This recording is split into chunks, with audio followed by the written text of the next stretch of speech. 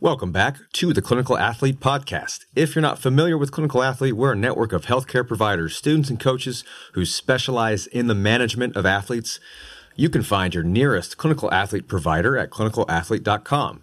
We also have the Clinical Athlete Forum, where we discuss and share ideas and resources related to athlete health and performance. To join the forum or for a potential listing on the Clinical Athlete Directory and for all upcoming seminars, webinars, and events, details can be found on the website. We've got lots of clinical athlete weightlifting and powerlifting certifications coming up, so check out the schedule for a course near you. This podcast can also be found on the website, along with YouTube, iTunes, Google Play, Spotify, Stitcher, and iHeartRadio. If the platform that you use allows you to rate the show, we'd appreciate you taking the time to do that so that we can get the information out to as many people as possible. My name is Quinn Hennick. I'm a doctor of physical therapy in Orange County, California at Clinical Athlete Newport. And on the show, I'm joined by Jared Maynard, who is the Clinical Athlete Continuing Education Director and Coordinator and a physiotherapist in Ontario, Canada. He's a strength coach and also runs an online powerlifting coaching company, and he's a competitive powerlifter himself. We also have John Flagg joining us on the show. John is an athletic trainer and the wellness director at Orthopedic and Sports Physical Therapy in White Plains, Maryland. He's the powerlifting, weightlifting, and strongman coach at 301 Strong, which is also in White Plains, Maryland, and the owner of Rebuild Stronger, which is an online coaching platform for strength athletes. He is also a clinical athlete provider and lead instructor of the Clinical Athlete Powerlifting Certification. We're also very, very excited to announce that we've just launched the Clinical Athlete Online Powerlifting Coaching Program and are taking athletes now. John and Jared are the head coaches leading that program. So if you want to get strong and stay healthy doing it, head over to the Clinical Athlete website, click on the online coaching tab, and you can schedule a time to talk to a coach to see if the program is appropriate for you. On this show, we are extremely honored and excited to welcome Peter Stillwell and Catherine Harmon. They are pain researchers. This was an amazing discussion on where we are with our current understanding of pain and how we can improve upon that understanding as clinicians. Hope you enjoy the show. Peter Stillwell and Catherine Harmon, thank you so much for being on the show. Thanks for the invite. Yeah. We're happy to be here. So Peter and Catherine have co-authored a recent paper.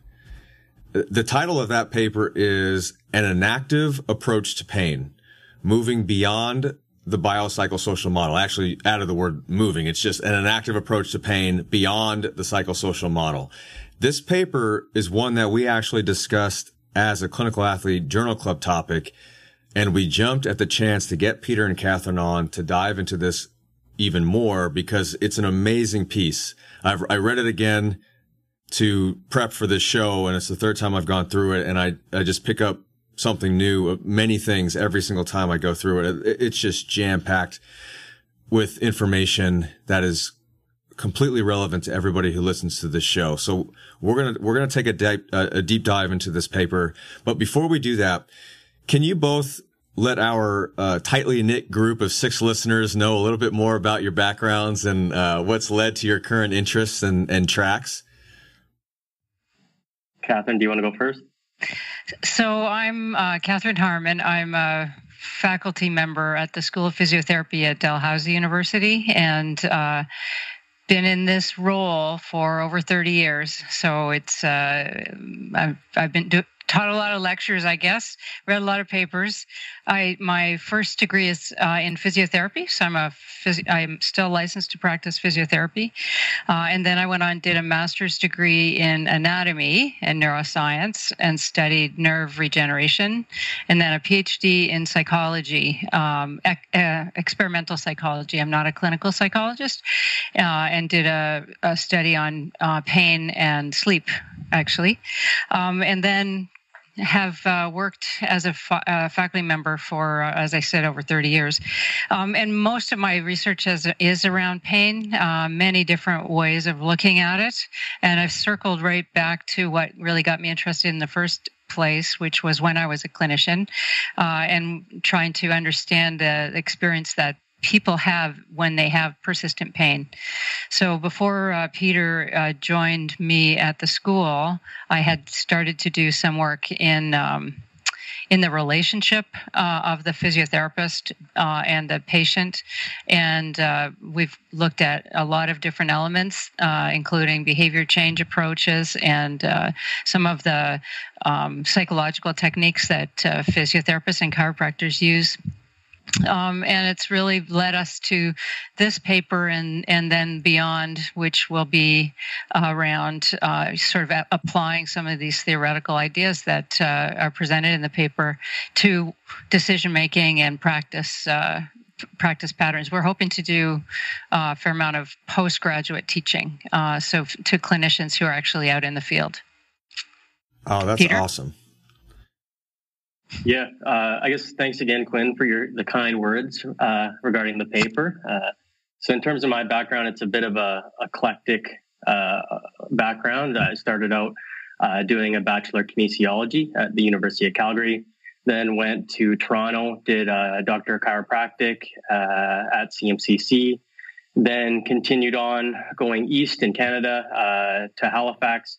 When I started clinical practice, I started right in graduate school doing a Master's of Science under Catherine, who was just talking there. So that was in a program called Rehab Research in the School of Physiotherapy. And so fortunate during that time being able to do some teaching with Catherine, work with physiotherapy students as well as other types of students across the university. So simultaneously was practicing as a chiropractor while doing research at the same time. I finished up the master's and I guess I always joke and say I didn't suffer enough because I kept going on, went straight into a PhD. So still under Catherine and also another supervisor, Dr. Brenda Sabo, who's in the School of Nursing here at Dalhousie University. And I'll obviously have a committee as a PhD student as well. And I'm in my 4th year now, so kind of home stretch with that. And as Catherine mentioned, interest in behavior change, interest in the therapeutic alliance, the communication between healthcare practitioners and patients experiencing persistent pain. And most of the work's theoretical that I do and qualitative, just because it blends well with my questions regarding pain. I initially thought I was going to come in as a researcher early on. I was like, I got all these quantitative questions. And as I learned more about methodology, I realized I'm much better suited as a qualitative researcher based on the questions I have and the subjective or first-person nature of pain, which is my interest. Hearing your guys' background with such a extensive balance of clinical and research, it's no surprise now reading through this paper with how thorough it is. And again, the title of this paper that we're going to be talking about is An Enactive Approach to Pain Beyond the Biopsychosocial Model.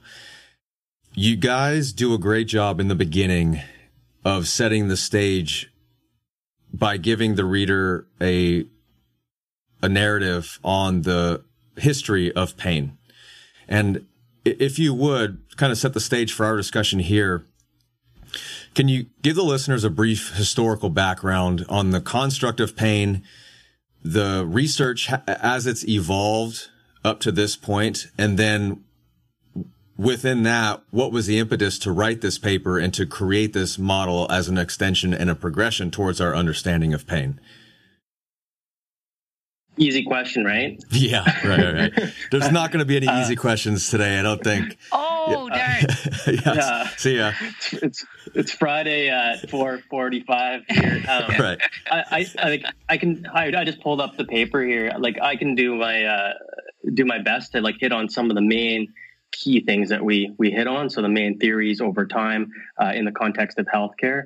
You guys know this stuff well. I know you do, and so.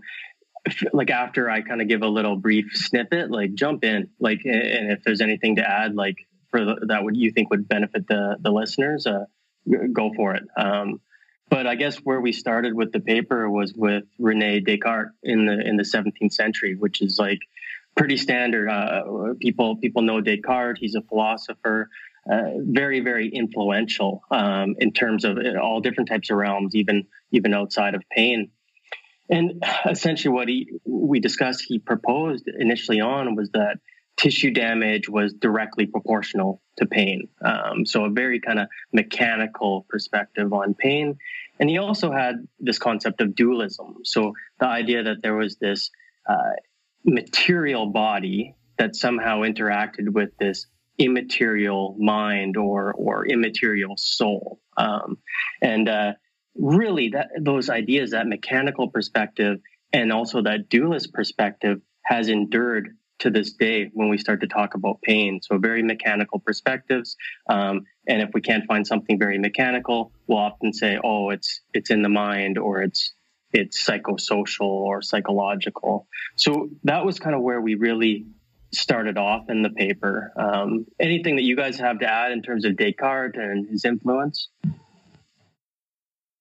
No, I think that's the struggle, though, because it's like you said, it's still prominent in a lot of the teachings. And as I'm sure that you guys will allude to as you move through the science of pain, we tend to fall back into that trap, even though the model progresses in construct and in theory. We tend to reduce it because it's easier to make sense of the world that way when we compartmentalize. Well, and the other bit is, and that's absolutely right. And the other thing is that a lot of the pain presentation that we encounter in the clinical setting fits that model. Acute pain, you can find some tissue that's sensitive, and it's aligns with the amount of damage aligns with the kind of experience the person is having. So that it's based on observational science. Descartes, that's what he did, and there's a lot of truth to it, and that's why it's so persistent. I think it's just that it's not that simple, and so we have, as Peter will say, this lovely evolution of people just trying to make sense of the parts that are harder to understand. And how has that evolution kind of taken shape now? I mean, where did we go from Descartes to where we are now? Yeah, so in the paper, we then jump to the 19th century, and we talk about how there's really been still an endorsement of a kind of a linear relationship between noxious stimuli and pain. So we reference a couple different theories, so specificity theory, intensity theory, pattern theory, and these are all still very kind of mechanical, physiological explanations for sensory input going up and the brain passively having an output of pain. And unfortunately, like during this time, patients were stigmatized if they couldn't find some sort of physical cause or there wasn't some sort of obvious noxious stimuli. Patients were sent to psychiatrists, or they were viewed as psychologically disturbed, and really challenging for those people suffering from persistent pain that didn't have some sort of obvious noxious stimuli attached to it that would drive nociception. Kind of within that, the evolution of this biopsychosocial model where we start to account for these things, or at least acknowledge that they exist. Mm-hmm. Where would you say that started? At what point in this timeline, and who is spearheading that concept? Yeah, so I guess I'm looking at the paper where we kind of approached it. So I guess we went up to 1965 with Melzack and Wall. So this was a really kind of pinnacle point where they proposed that gate control theory, which I know you guys are well aware of. It's commonly taught in different schools, regardless of the rehab profession. So physiotherapy, chiropractic, medicine, you'll hear that all the time. And what was really interesting about their theory was that there was actually modulation or gating of nociception at the spinal cord. And also they suggested that the brain actually has an influence as well. It's not just a passive organ. It actually can exert these anti-nociceptive effects or that top-down inhibition. So it really started to explain these unusual situations where nociception has been modulated, right? And it wasn't until, to get to your question, it wasn't until the 60s still, I guess, around that time, and then 1977, that pinnacle paper that George Engel published. But around that same time, that's where the biopsychosocial model started to develop. But as we'll discuss, it's not until very recently that it's really been picked up in the context of, say, physiotherapy, even though it's been around since the 60s and more formally 1977. I think it's important to create this narrative and timeline, understand the construct of the history of this. I can say that a lot of the students now, compared to even, I've only been out for 6 years, but I think the understanding of pain has broadened and improved. And I think the curriculum has gotten better. And I think students are talking about this model, this biopsychosocial model, more. And I would say in our biased community, that's generally the standard that we use to understand the construct of pain. But I mean, in the title of your paper, Beyond the Biopsychosocial Model, there are inherent limitations to any model. And there's a reason that we're attempting to extend it and progress it. So I'd like to hear your thoughts, both of your thoughts, on the limitations of the biopsychosocial model, not necessarily in construct, or maybe in construct, but more so in how we tend to interpret it and implement it in practice. Yeah. Catherine, did you want, I can jump in, or? Yeah, I'll let you pick up all the pieces that I don't say. But I think the other bit is that although Engel, had this model, a lot of people were getting to it in a lot of different ways. So, it's not really that long ago that the flag system started around pain, the black and the blue and the red and the yellow and the green. And the yellow flags were psychosocial flags, right? So we've been talking about it a lot of different ways. And I think the reason why the biopsychosocial model tends to hang together and stick with us a little bit, kind of like Descartes, is that it sort of clearly says, it's more than the linear, dualistic way of thinking about it. There's pain, and there's the Descartes model is what I'm trying to say. It's clearly more than that. There's a psychological element. There's a social element. So I think that's what is attractive about it, rather than a complex theory that maybe, is difficult to describe and to grab a hold of. So it will be with us for a long time. And there's a lot of good in it, right? There's a lot of good in it. And we're not trying to suggest that we need to throw the whole thing out. We're just extending through the work of on top of the work of others, or using the work of others, the idea of just another kind of way of putting into words and with examples and with explanations that are built on science and philosophy. Another way of looking at pain. So we're not saying biopsychosocial is no good. We want that to be really clear. There are some challenges with it, and that is why we're offering another way of looking at it. So maybe, Peter, you can maybe review what we said in the paper about the drawbacks. Yeah, I think you brought up such great points too. And it's the same with the biomedical model, right? It's like you don't just totally toss all that foundation once you go to the biopsychosocial foundation, right? It's you just update certain pieces of it and try to be, I think, Quinn, in your journal club, you say just try to be less wrong, right?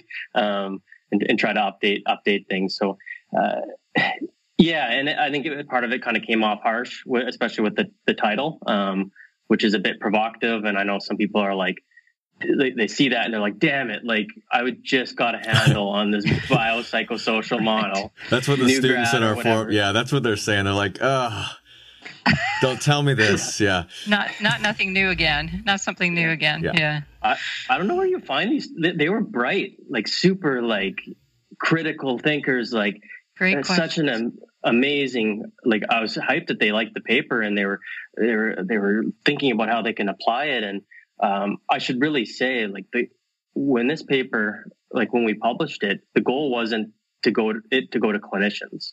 That wasn't the plan. It was to lay out a theoretical academic foundation, which we would then strip down, less kind of philosophical jargon, and then bring it to clinicians. And I thought that we were going to have all these KT strategies, knowledge translation strategies, and to get it in the hands of clinicians. But it's been a couple months, and people have already jumped on it and are applying it. And I'm like some of these people, I'm like, you're applying it better than I could, which I found interesting. But back to your question, right? So what are some of these limitations that we suggest in the paper? I guess number one is we argue that it really lacks a strong theoretical foundation, especially when it pertains to the phenomenology of pain. So that meaning that first person or subjective experience, that really valuing that narrative that the patient has. So the biopsychosocial model doesn't explicitly have a theoretical foundation with that. And we're not the first people to say that. Others have said it, but we kind of built on those ideas. And there's other components, contemporary views related to perception that aren't inherently embedded in that biopsychosocial model as proposed by Engel. And I guess the biggest probably part of the paper that we, in terms of limitations, we talk about practical application, how really because of that lack of theoretical foundation, it's extremely difficult to start to apply in a meaningful way, or you can apply it, but potentially we could optimize how it's applied if we actually have an extension or these other type of theoretical underpinnings. So we give a couple examples of kind of what we see in terms of these biopsychosocial proponents doing, including myself not too long ago. So we even published a paper, I think it was like 2017, that was part of my master's, I think we called it like contemporary biopsychosocial exercise prescription for low back pain. And it was challenging core stability and talking about context. And really we were advocating the biopsychosocial model quite strongly. And we've shifted our views, or at least I have quite a bit since then. And so we argue that there's these individuals that propose that use the BPS model in a very reductionist way. So they ultimately end up saying, oh, well, pain is in the brain. It's an output of the brain, and really have this kind of disembodied view of pain that doesn't really match our contemporary views of perception. And then we also talk about how people end up actually being dualist almost in a way where they say, oh, well, if we can't find the biological factors, these mechanical factors that explain pain, it must be psychosocial or it must be psychogenic in nature. It must be in the mind. So you have like prominent definitions, which you guys I know are well aware of, like the IASP, International Association for the Study of Pain. They essentially say as a part of their definition to this day that if there is no kind of physiological explanation, the pain is psychogenic.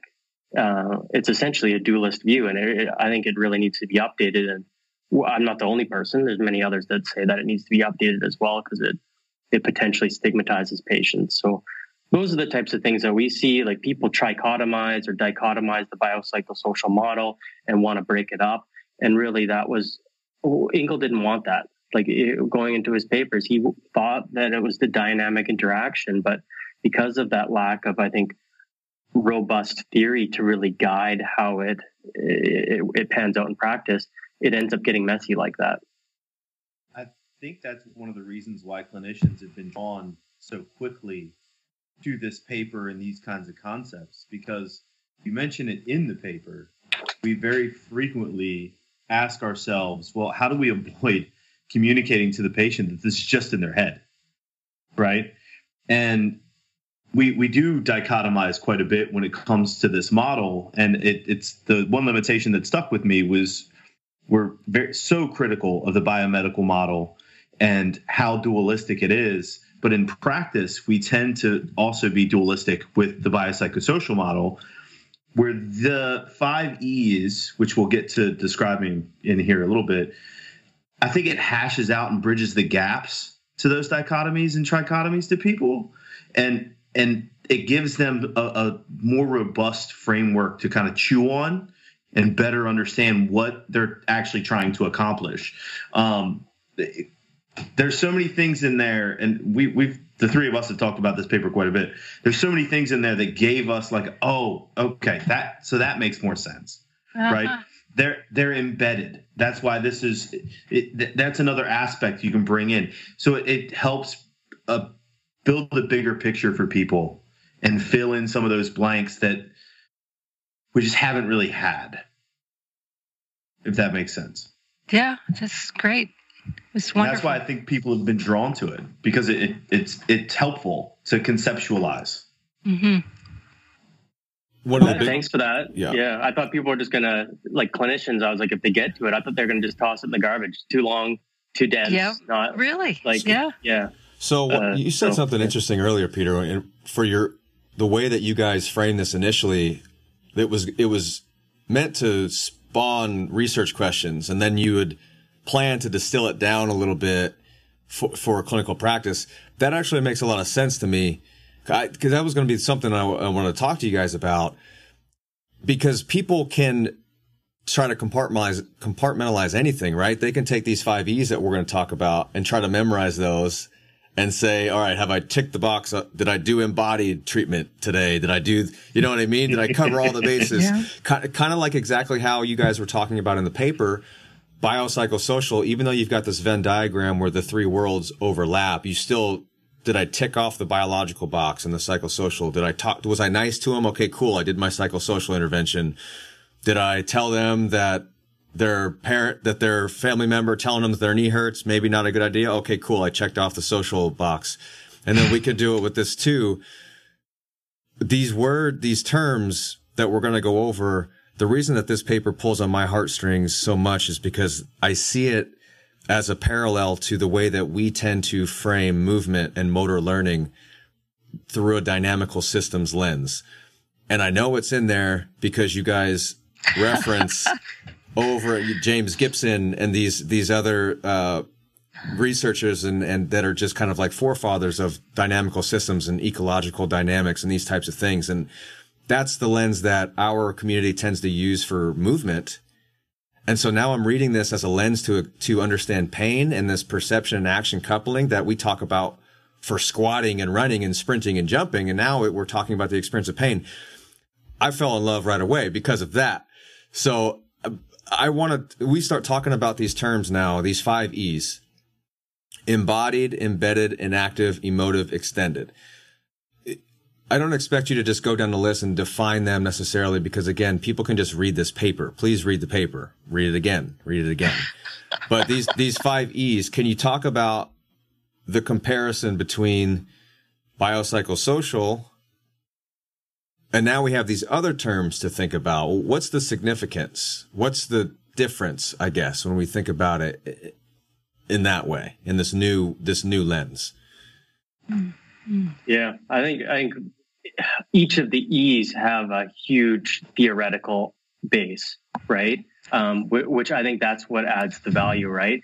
And we tie in the concept of perception under each of these E's to really provide this robust type of framework with empirical and also empirical evidence, but also these philosophical lenses, right, that have been going on for centuries, and build on those things to create a new way to look at pain. And I think it might be helpful for listeners to explain too that to explain some of the title of explain the title of the paper too, right? So an inactive approach. So one of the E's is inactive.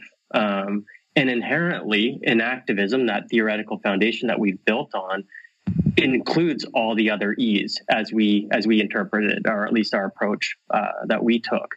So really, it's not as much, oh yeah, all these separate 5 E's. We could just easily just say inactivism, and inherently that includes things like embodiment, which is another E, embeddedness, another E, emotive, and also extended, which is a bit more radical compared to maybe some of the other E's.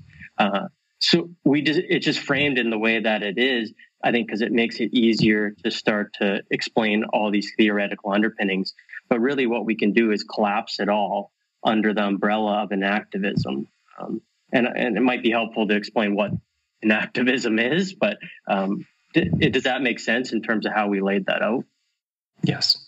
Yeah. It totally does. And it also makes sense as to how you plan to distill it down over time to be clinically applicable as well, or more so, maybe just from a conceptual framework. Can you go through enactivism a bit and Yeah. So there's different kind of strands of enactivism and different types of approaches. So I guess a really kind of an overview of all the 5 E's together with enactivism, obviously, as the core of it. It really looks at pain as not being just in the head. It actually involves a body with a brain, and that body and brain, that person is always situated or coupled to an environment, which always comes into play when it comes to pain or other types of perceptions. So I think it really is just, if we distill it down in simple terms like that, this kind of coupling between brain, body, world, and how the mind, as people commonly refer to it, is actually in the life, the dynamics of these 3 things coupling together. I think that's a really simple way to explain it. And people go, "Oh, well, it's common sense. We're not disembodied brains. We're not a person that's somehow abstract from an environment." And I think that's a really simple way to kind of get to it. And there's other nuances when we really get into the E's, but I think that's maybe a high level explanation of it. Catherine, jump on it. I know. In addition to what Peter said, the way I've been getting my head around it is through the way we got here, which was studying philosophy and perception, in particular perception and movement and perception work from a philosophic lens. And so the writings that we have kind of troubled through, I fell in love with a couple of philosophers along the way. They turn it upside down from us, the sort of very pragmatic thinking of joints and muscles and, action and response. They look at it from the experience, right? And I think that really helped me. And if there are listeners that are trying to find their way to it, we can make some recommendations of readings for sure. But Heidegger is where I really cut my teeth. And there's a wonderful prof that was in California, Hubert Dreyfus, and he studied time and being, and taught it probably 100 times. And he taped all his lectures, and they're free for consumption. And it just is a whole other way of thinking. And if the rehab folks and medicine can start to apply their knowledge, but change the lens and try to understand the lived experience of the person in front of them, then they're walking right into enactivism, in my view. So it's the marriage of this stuff that really makes it work. And then the other point I wanted to make was a few minutes ago, you asked, compare it to the biopsychosocial model, and what Peter just said could be the biopsychosocial model, right? But what's different with the 5 E's is, and when you do go through their definitions and so on, it's and the way we tried to present it is like one kind of builds on top of the next, rather than being independent concepts. They are very much involved in each other, and I think if we go in that direction, it will kind of defy a little bit that, okay, I checked the biological, I checked the social thing, because you can't really pull them apart. It was quite a struggle, wasn't it, Peter, to really pull them apart so we could treat each one and deal with the science and the philosophy behind each one, to then kind of put them together. So we kind of stacked them, and as you read it, maybe you'll realize that that's what we were doing. Anyway, there was just a couple of points I wanted to make. Well, one of the reasons why I was really looking forward to this conversation, and as we've gone through it so far, my excitement's just been sort of confirmed to me to be appropriate. Was as I was reading the paper the first couple of times, my initial response was, holy smokes, okay, let me try to wrap my head around all of these different concepts and how does this change how I work as a clinician trying to help people. And when I took a step back, I think I came to the same realization that you just summarized, Catherine, in that this is about trying to understand the experience of people. And if we understand their experience better, almost certainly we can help them better, in our role as clinicians. I got it? Sweet. Excellent. So I was excited, and still am excited to be part of this, because I was quite certain that in talking to you both, that would have just come through clearly. And even though there's still a lot of theory and concepts to wrap my head around, I'm sure that'll continue. It just knowing that it's rooted in trying to understand the experiences of people better makes it seem that much more of a worthwhile endeavor on my part as a clinician. Thank you, Jared. You're welcome. Yeah. Thank you guys. And these concepts are like, it's a mess. Like Catherine mentioned, like being in time. If you really want to wreck yourself, try to get through that. Like it's incomprehensible, like in many ways. So it's oftentimes going through other people who have interpreted his work.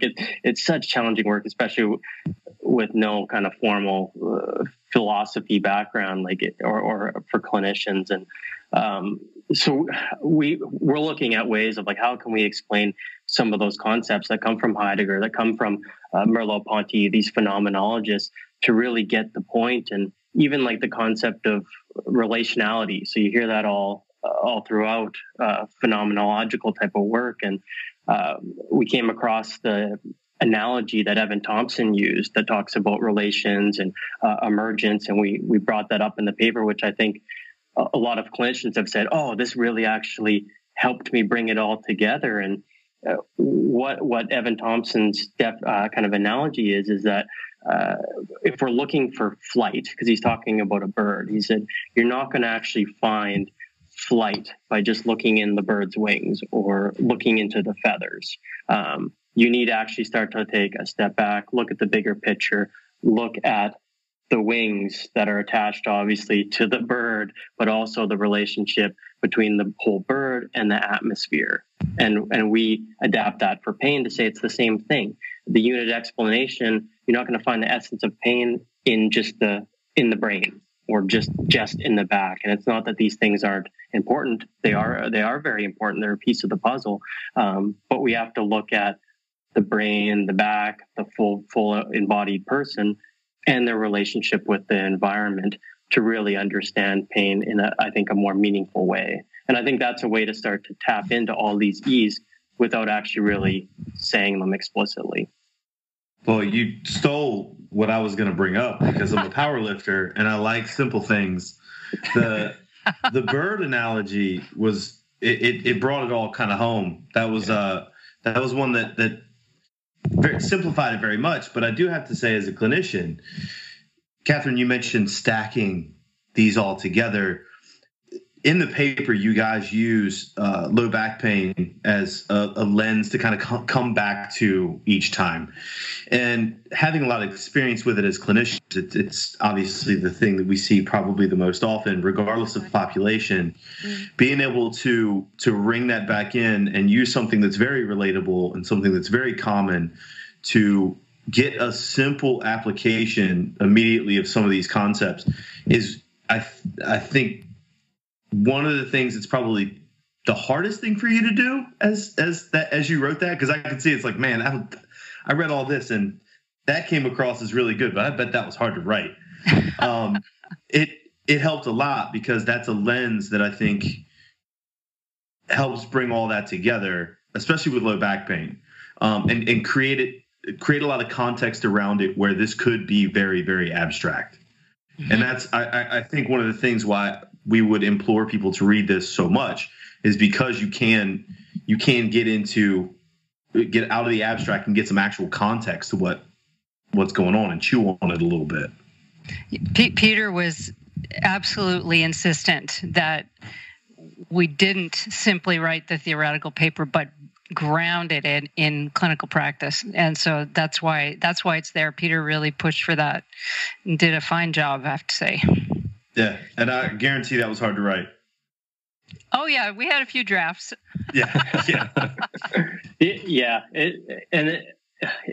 Teamwork. It's not just us though. We're building on the work of others, like going back centuries, and it's not like this is completely novel. Although a lot of the application in some senses to pain is novel, these other ideas are stuff that people have talked about forever. And even the concept of ease, like people like Mick Thacker have talked about that before.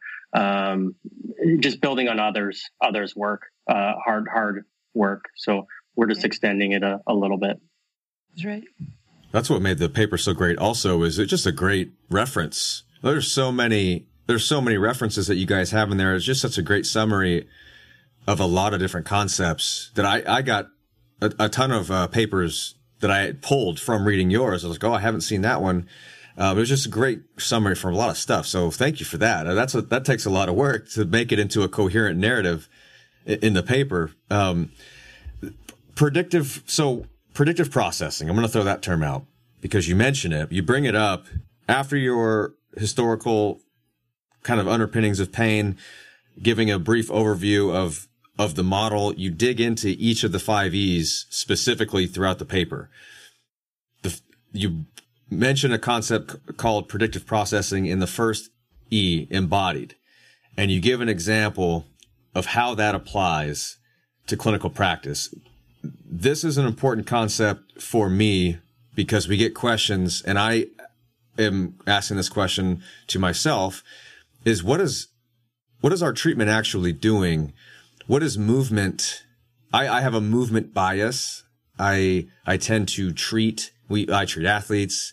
We're basing a lot of our goals on performance, and the performance are movement based. And that could be not just athletic endeavors, but also physical, whatever your performance is specific to your physical goals. But we're treating pain with movement, and the narrative could be just as, strength. You're in pain because this muscle is weak. Okay, well then that assumes there's some threshold of strength that would allow you to get out of pain. But that's as reductionist as the issues that we've been discussing up to this point. But we also know that there is something to the process of exposing somebody to a stressor, like say strength training, that changes something, where their experience of pain is now different.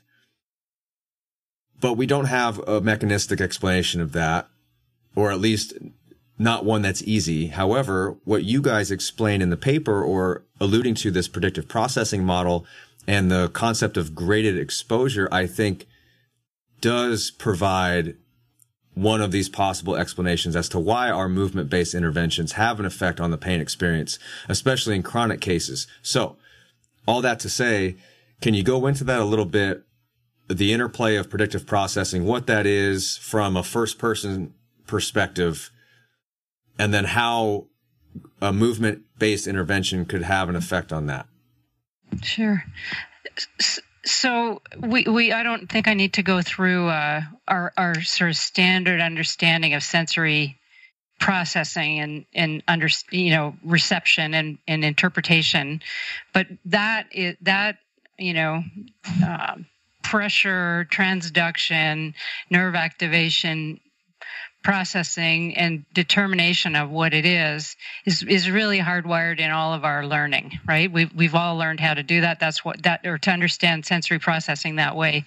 And the predictive processing, just like what we were just talking about about enactivism, is built on a bunch of other people's understanding. So this is a product of experimental science and animal and human science, modeling, machine learning, and learning is actually the key word in a lot of my translation of predictive processing into meaningful questions like what you're just asking.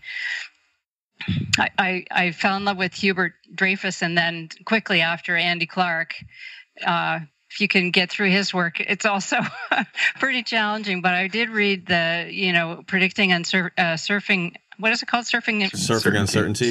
Uncertainty. Yeah, that's right. Oh, that'll blow your brain up.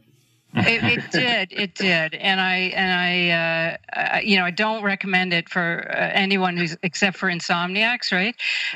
But it is a fantastic read, and what he's done is brought together an awful lot of other people's work. That's the point I want to make on that, and. In my view, it's kind of turned my whole understanding of sensory processing on its head, right? So we learn about our environment through that so-called bottom-up processing, what I just sort of ran through quickly. And we learn about what it is to be hot and cold and moving and so on. And then at some point in our development, and I'm sure that somebody has opinions about when that happens, I'm sure it's a biological process, so it's a continuum. It happens slowly. We start saying, oh, I know what this environment is. I can now predict what's going to happen next. So predictive processing is an explanation of how we've gone from learning about our environment to having more mastery over it, right? To having an understanding of our own body, how it interacts with the world, right? So it's that philosophic perception of first person. How do I know that what I'm seeing is blue? How do I know that I'm actually sitting in a chair, right? So all of these things we learn, and then we start saying, I know this, and so I don't have to pay attention to all of this bottom-up stuff that's coming in anymore. Right? So the other person besides Andy Clark that I just wanted to mention is Lewis Gifford, the UK physiotherapist who was talking about a lot of this stuff, didn't use the same language in his mature organism model. And he always said, top down before bottom up, right? Because that's the mature model. So as we become capable working in the world and with other people, we predict much more than we process. We say, I know what's going to happen in the moment with all of my sensory stuff, interoceptive as well as exteroceptive. So inside our body, whatever symptoms we get from there too. And what we pay attention to then is when our predictions are wrong, right? Which wipes out millions and terabytes of data, right? And allows us to be very, very accurate and precise about our interaction with the world. So in a nutshell, that's what I understand about predictive processing. We make predictions, and we pay attention to the errors of our predictions. And when there's an error, that's when we have to say, oh, I thought it was going to be sharp and it's a dull stimulus, so I can actually put pressure on my foot or whatever. And so to tie that into the question about clinical practice and in vivo exposure as an example, because it fits very nicely, we have patients who will predict, if you ask them, that if they bend over to pick something up, they're going to have a 8 out of 10 pain, right? So they, and if you get them to vocalize that, they're actually aware of what it is that they think is going to happen. And then in an exposure model, then you get them to do the movement, and then you ask them what their pain score is, and it could be 8, but it might not be. And if it isn't, then we have a prediction error, right? And so what the application of in clinical practice is to set people up essentially to violate or to define or find an error in their prediction, so that we can then help them to change the model that they have of the world into a more behaviorally successful one, right? Does that make sense? Yes. Before I move on, I wanted to say, Catherine, that's the most succinct and digestible summary of predictive processing I've come across. So thank you for that. You're welcome. I was going to add one more thought to it. Just give me 1 second. Oh, I know, because it was about movement. I was thinking about this today. One of the things that predictive processing says is that we pay attention to information from movement. So as we move our own body, so this is just our body, not thinking about pressure or anything, we get, again, terabytes of information that potentially we could be paying attention to, right? But the model says we have to attenuate all of our attention to our internal information so that we can move fluidly and quickly in the world. Because if we paid attention to all the information that was coming in, we'd be distracted by it and not be able to interact the way we do, the way we know we do. So we need this explanation because it really does explain how we can move around in the world. So if we decrease our attention to the information that's coming up, and then we put in the problem of pain, which we cannot ignore, right? We know that it is a signal that we cannot ignore. We are then fighting this all the time. We can't ignore it. We're supposed to ignore it so we can move. And then we start having these predictions of, I'm going to move, it's going to hurt. I'm going to move, it's going to hurt. And we get into a kind of a trap, right? So the exposure model is just it's a clear-cut example of how to do it, but I bet you $100 that each of you do it in a bunch of different ways. You constantly set people up to win. That's what I used to say in clinical practice. You know, you put a lighter weight on, or you change the range of motion, or whatever it is, right? So that they can do it successfully, so that they have more self-efficacy, all the cognitive thoughts that happen with it, and then you move them into a more successful pattern, right? That's working with this predictive processing model. So that's my speech on predictive processing.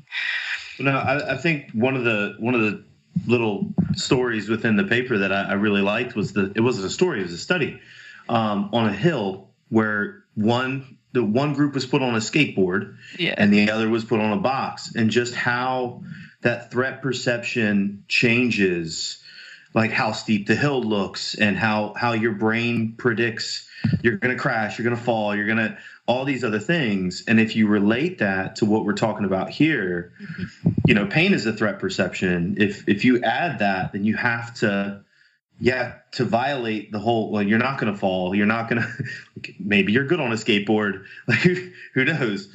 Right. But it was a pretty cool concept to really think about that. Like adding pain and adding that threat will actually change the way you perceive not just your own body, but the environment around you and how you're going to predict navigating that. And I don't know. It's a pretty cool concept. So then it's easy to step back into the whole inactivism thought, right? Yes. Yeah. Yes. Right on. Yeah. I think that example brings in all those different kind of concepts that we talk about in the paper. So embeddedness, so how we're always coupled to the environment and how that shapes perception. The concept of affordances, so different environments afford us different options in terms of action, and that shapes our perception. So action, the skateboard example you gave, the action can be falling down and hurting ourselves. And those affordances are based on the types of bodies we have, which brings in the other E, the embodiment, right? So a common example that you see in the philosophy literature is a chair, for example, affords a human like me, like us, with knees that bend a certain way, it affords us sitting, where it doesn't afford another creature that aren't shaped like us, a snake or some other creature. A chair doesn't afford them sitting in the way that it affords us. So I think clinical application is how can we give people other types of affordances and constraints to shape perception in a positive way. And we bring in also the concept of culture just to really if it doesn't get messy enough, how that actually shapes perception as well, and goes into what Catherine talked about, predictive processing, how people go, oh, well, why do people get stuck in this rut? Why do they have this certain model of the world? And part of what we say in the paper is, it's using the example of back pain, is that there's this culture saying that the back is fragile, that it's easy to damage, it's easy to harm. You have to be careful lifting after you initially hurt your back. And that just reinforces that model, right? And the goal of a clinician would be empowerment through graded exposure or other techniques to update that person's model, a different model of the world. Well, and that ties right back into the emotive portion of it. Mm-hmm. Yeah. There you are. Yeah. There you are. What if you're comfortable on a skateboard? That's a different perception than the group who's never ridden a skateboard in their life. Plus, they're in pain. You know, it's just like there's layers to this. So right, Catherine, your succinct explanation there of predictive processing is so incredibly powerful, and the two very simple examples that you gave: change something, change the range of motion, change the tempo, change the intensity of the thing. We talk about this all the time. Manipulate a variable. But it's so simple. I think that we ignore it because of the simplicity. Or students, for example, we're looking for complexity before we're grabbing at the low-hanging fruit. And we'll give these suggestions. Well, you just try going lighter? And well, yeah, but you know, what do I do? What else do I do? It's like, no. So I think it's it's our responsibility as educators to explain how powerful something like that is, the reason behind why you would change a constraint that way, so that it affords them a different perception. So we allow them that opportunity for success, which is the definition of an affordance. If we look at James Gibson's earlier work. So, yeah, I just that really resonates with me. Yeah, I think you point out the challenge also. I mean, I have a challenge of speaking to our students about some of the things I'm interested in, because they are looking for their role in the world. They've got their eye on the prize, which is graduation practice, right? And the nuance that we're talking about here is not that it's missed on them, because I see that you have some students that are really hungry for that. But it's our job to make it interesting to them so that they can grab it. And I think your point's so right, that we have the appearance sometimes of doing things that are simple, and that's a bit of the magician of rehab, you know. But if we can arm them with a bit more sophisticated understanding, and they can then intentionally pick the thing that's going to make the difference, then that will give them the feeling of self-efficacy, right? And confidence and pride in what they do, and interest in what they do.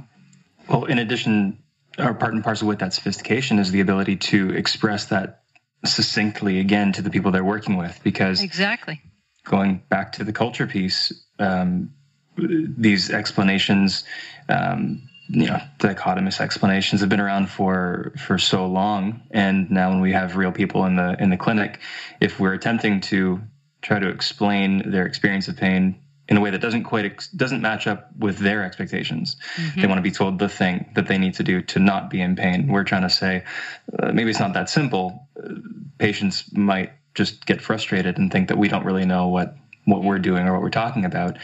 So that's also part of the challenge in equipping students or clinicians in general with the understanding and the recognition as to why this is worthwhile, but then also being able to equip them to communicate that effectively to the people that they're actually in the trenches with.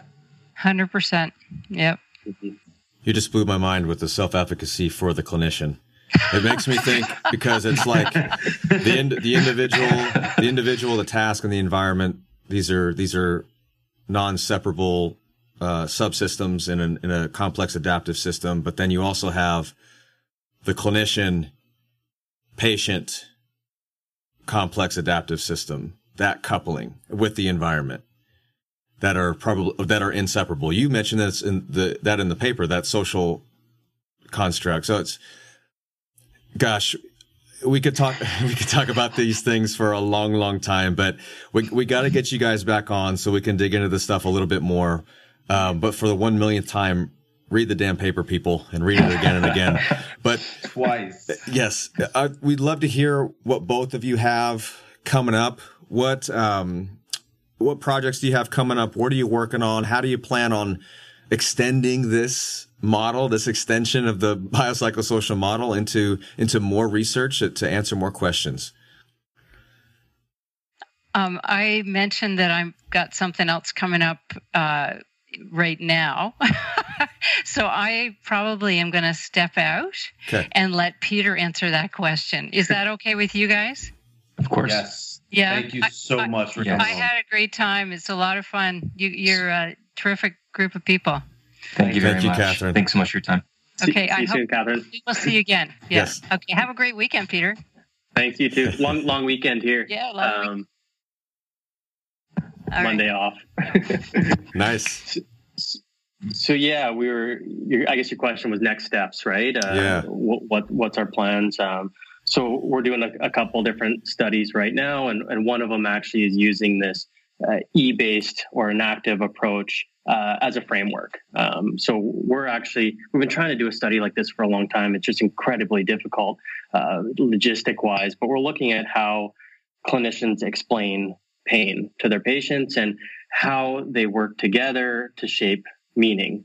So looking at actual real appointments, observing those, audio recording those, and then splitting the clinician and the patient apart and looking at their different perspectives and asking the clinicians, okay, well, why did you explain pain this way? Like, are you trying to shape the patient's expectations a certain way? Was there some sort of reason to it?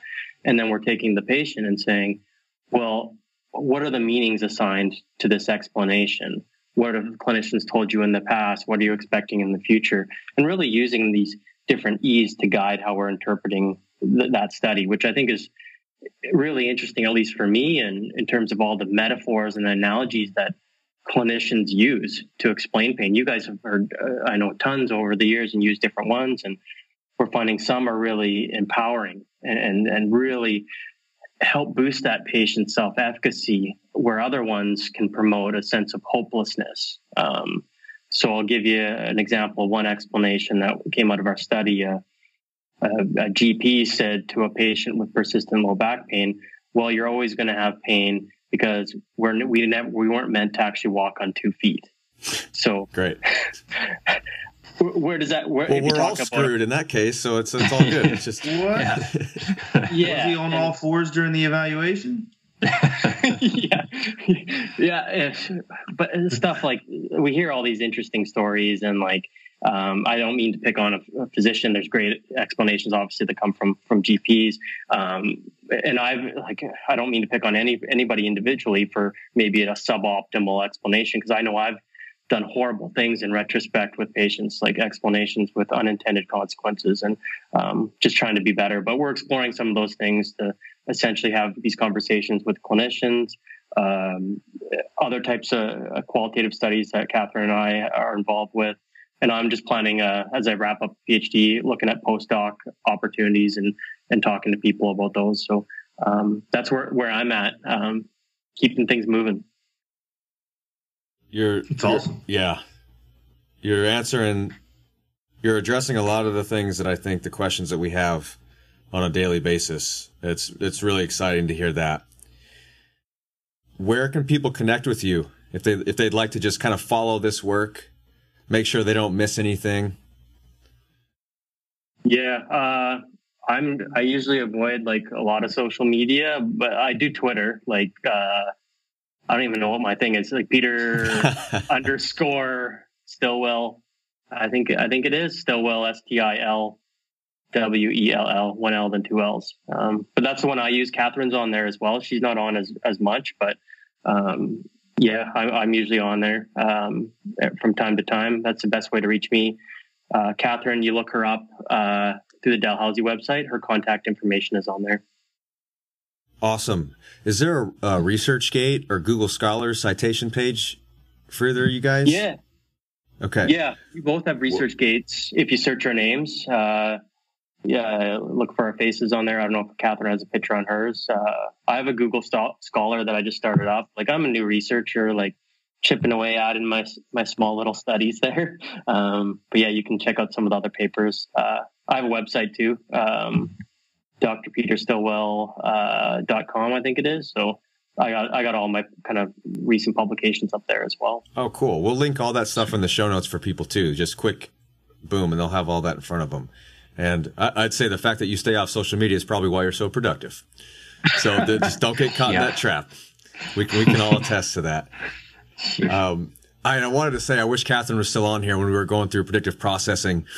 The nerdy dynamical systems slang of update your priors, bro. So if anybody ever says that to you, now this is where this comes from. Your prior predictions, you want to update those to change beliefs and behaviors, hopefully to be more viable. So there you go. Update your priors, bro.